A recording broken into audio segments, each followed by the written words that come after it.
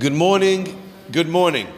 Today's breakfast and class is sponsored in loving memory of Rabbi Moshe Dahan, Alav HaShalom Le'ilui Nishmat Rabbi Moshe ben Farha, by the Dahan family, and as well sponsored for safe travels for his entire family, Moshe ben Eliyahu Aryeh. We also want to give a Bisurah Tovah, a wonderful bit of news. We just finished and completed the second full WhatsApp group every morning, getting the words of Torah from the breakfast class here in the Safra Synagogue.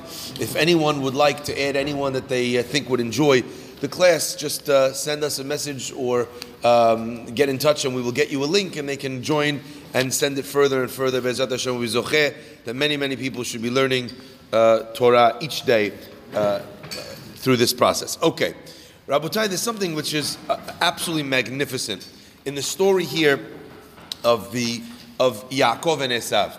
We're finding an epic showdown between the Jewish people and their enemies, something that we've witnessed many times. And unfortunately, throughout all of our history, it's been something that has plagued us, no matter where it is that we've gone. But as Yaakov is getting close, it says that Yaakov is very afraid. Now, one could understand what it is that Yaakov is very afraid of. There's Esav coming towards him, and he's got 400 warriors with him. Yaakov is just a family, his wives and his children, his sheep. What does he have to stand up against him? It makes sense that he's afraid, but the pasuk actually says, Vayira Yaakov me'od, and Yaakov was very afraid. Vayetzer lo, and it bothered him. He was deeply bothered, deeply moved. So the question is, what is it exactly that's bothering Yaakov so much? The Malbim brings a beautiful understanding of what it was that bothered Yaakov. He says, Vayira Yaakov, Yaakov was very afraid. You know why?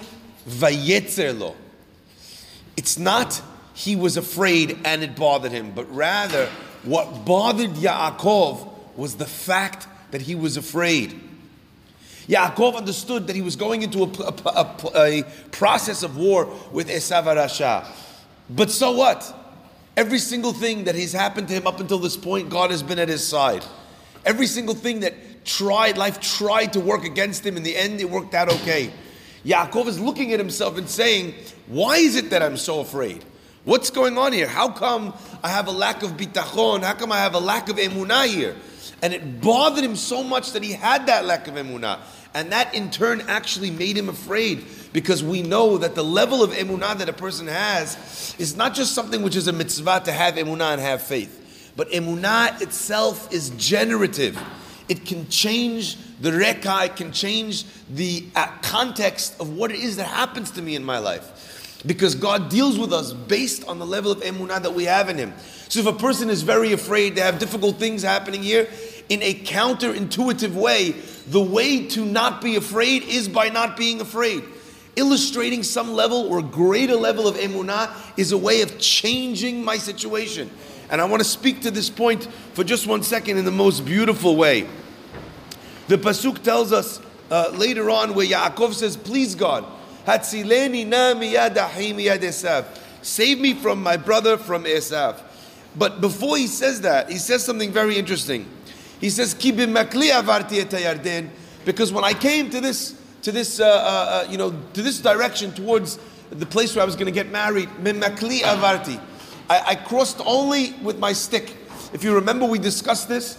Every single thing that Yaakov Avinu had with him was taken from him. All of the money, everything that he prepared in order to go and woo a wife was taken from him. The only thing he had left was a simple stick. And now he says, and now I'm coming back. And now I'm coming back with 2 full camps of people. Now that's a strange thing to say to God in the request to ask God for protection.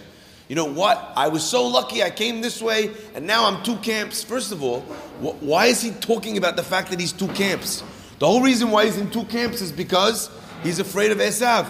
So what is it that Yaakov Avinu was saying? There's an amazing Hatam Sofer. The Hatam Sofer points out something magnificent. The Gemara tells us in Hulin that Rabbi Pinchas ben Yair was once on a journey. He was going to be Podeh Shivuim, to redeem hostages, one of the biggest mitzvot, the biggest element of tzedakah.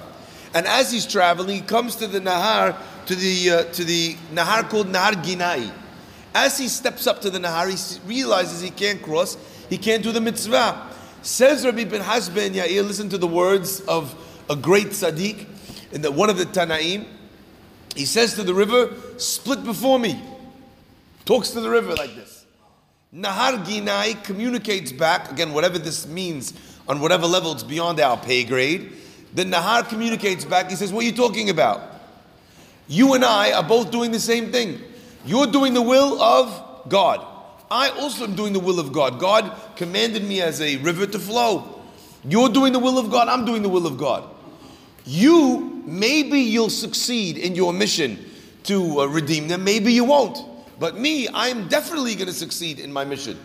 Because all I need to do in order to fulfill it is flow. So why should I'm a vadai, I'm a guarantee, and you're a maybe. Doesn't a guarantee trump a maybe? So the Nahar says, forget it, I'm not splitting. Says Rabbi Pinchas ben Yair, Im en ata cholek, if you don't split before me, Gozrani alecha shlo yavru bechamayim le'olam. You don't split before me, I'm going to pray that never again should there ever flow waters through you. Says the Khatam Sofer, what does Rabbi Pinchas ben Yair want from this river? The river's right and he's wrong. The river's right. He's definitely going to do it. You're maybe going to do it. Why should he split for you? Says the Khatam Sofer, says the Maharsha something magnificent. Listen to this. The Maharsha says on this Gemara that the reason why Rabbi Pinchas ben Yair was correct was because although the Nahar was doing the will of God, it was doing the will of God without any element of bihira, any element of free will. So it's true that I'm doing the will, you're doing the will, we're both doing the right thing. But you doing the right thing when you have no choice is not as hashuv, is not as important as me doing the right thing with a choice. And I think about this all the time. Somebody was born into a religious family. They don't think twice about coming to pray. He's there at prayers every day on time because that's how he was raised. He would never think to do anything any different. But then you have a Baal Teshuvah, and every day it's a challenge for him to come. And you know what? He makes it 50% of the time. What's better, my 50% where I'm choosing each day whether or not to come, or the 100% of the guy that he doesn't even have a choice? The minute he gets up out of bed, he runs because it's not where his Bihira is. We see from this, says the Hatam Sofer, and according to the Maharsha, that actually he was at a much higher level. So check this out, this is amazing. It says the Hatam Sofer. If that's what the Maharsha says over there, that's why Rabbi Pinchas ben Yair was right, he says, come back over here. Yaakov Avinu says, Ki b'makli avarti et hayarden. I came, says the Midrash, Natan maklo b'yarden, he put his makal, his staff, into the Yarden, the Jordan, v'nifka Yarden, and the river split. Says Yaakov to HaKadosh Baruch Hu, when I was on my way here, I put my staff in the river and the river split. But why should the river split? I'm doing a mitzvah and it's doing a mitzvah. But the difference is, said Rabbi the Maharsha, is that the river only is going to split if you're doing it out of your own free will. Says Yaakov Avinu, I'm praying to God, I want you to save me. You know why? Because if my staff split the river, it must be that I trumped the river. Why do I trump the river if I'm running away because I'm afraid of Esav? Must be I had no fear of Esav. And the only reason why I was traveling was because out of my own free will, I chose to listen to my parents who told me to travel to the other side of the world to go get married over there, not to get married in the land that I live in. So if I left it that way and I've stuck my staff in and it split, must be that I was doing it out of Bihira, out of a choice, not because I was afraid. Says Yaakov Avinu, Ve'ata hayiti l'shnei machanot, and look at me now. Now, the guy who left with no fear of Esav. And how do you know I had no fear? Because the river split before me. And if I was running out of no free will, it wouldn't have split. Because it would have been like the story over there without the trump card of Rabbi Pinchas ben Yair. It would have been without free will. I had my free will. It was not because of fear. But look at me now. Where am I now? I'm now splitting my family into two mahanot. I'm now afraid of him. So God Hatzileni, now please save me. Miyad ahi, miyad Esav. There's a famous phrase that says, one of the great presidents, wartime presidents, there is nothing to fear but fear itself. The greatest thing that a person should be afraid of is that their emunah is not strong enough to protect them. And what does a person need to do? Instead of fixing and fixing, is to work on their emunah, because that is generative. I heard once from Rabbi Waxman an amazing idea, and we'll close with this. The word for emunah comes from the root word of omen. Omen.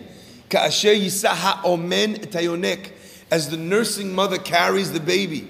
There's a fascinating tofa'ah, an experience, a reality that happens when a baby is nursing.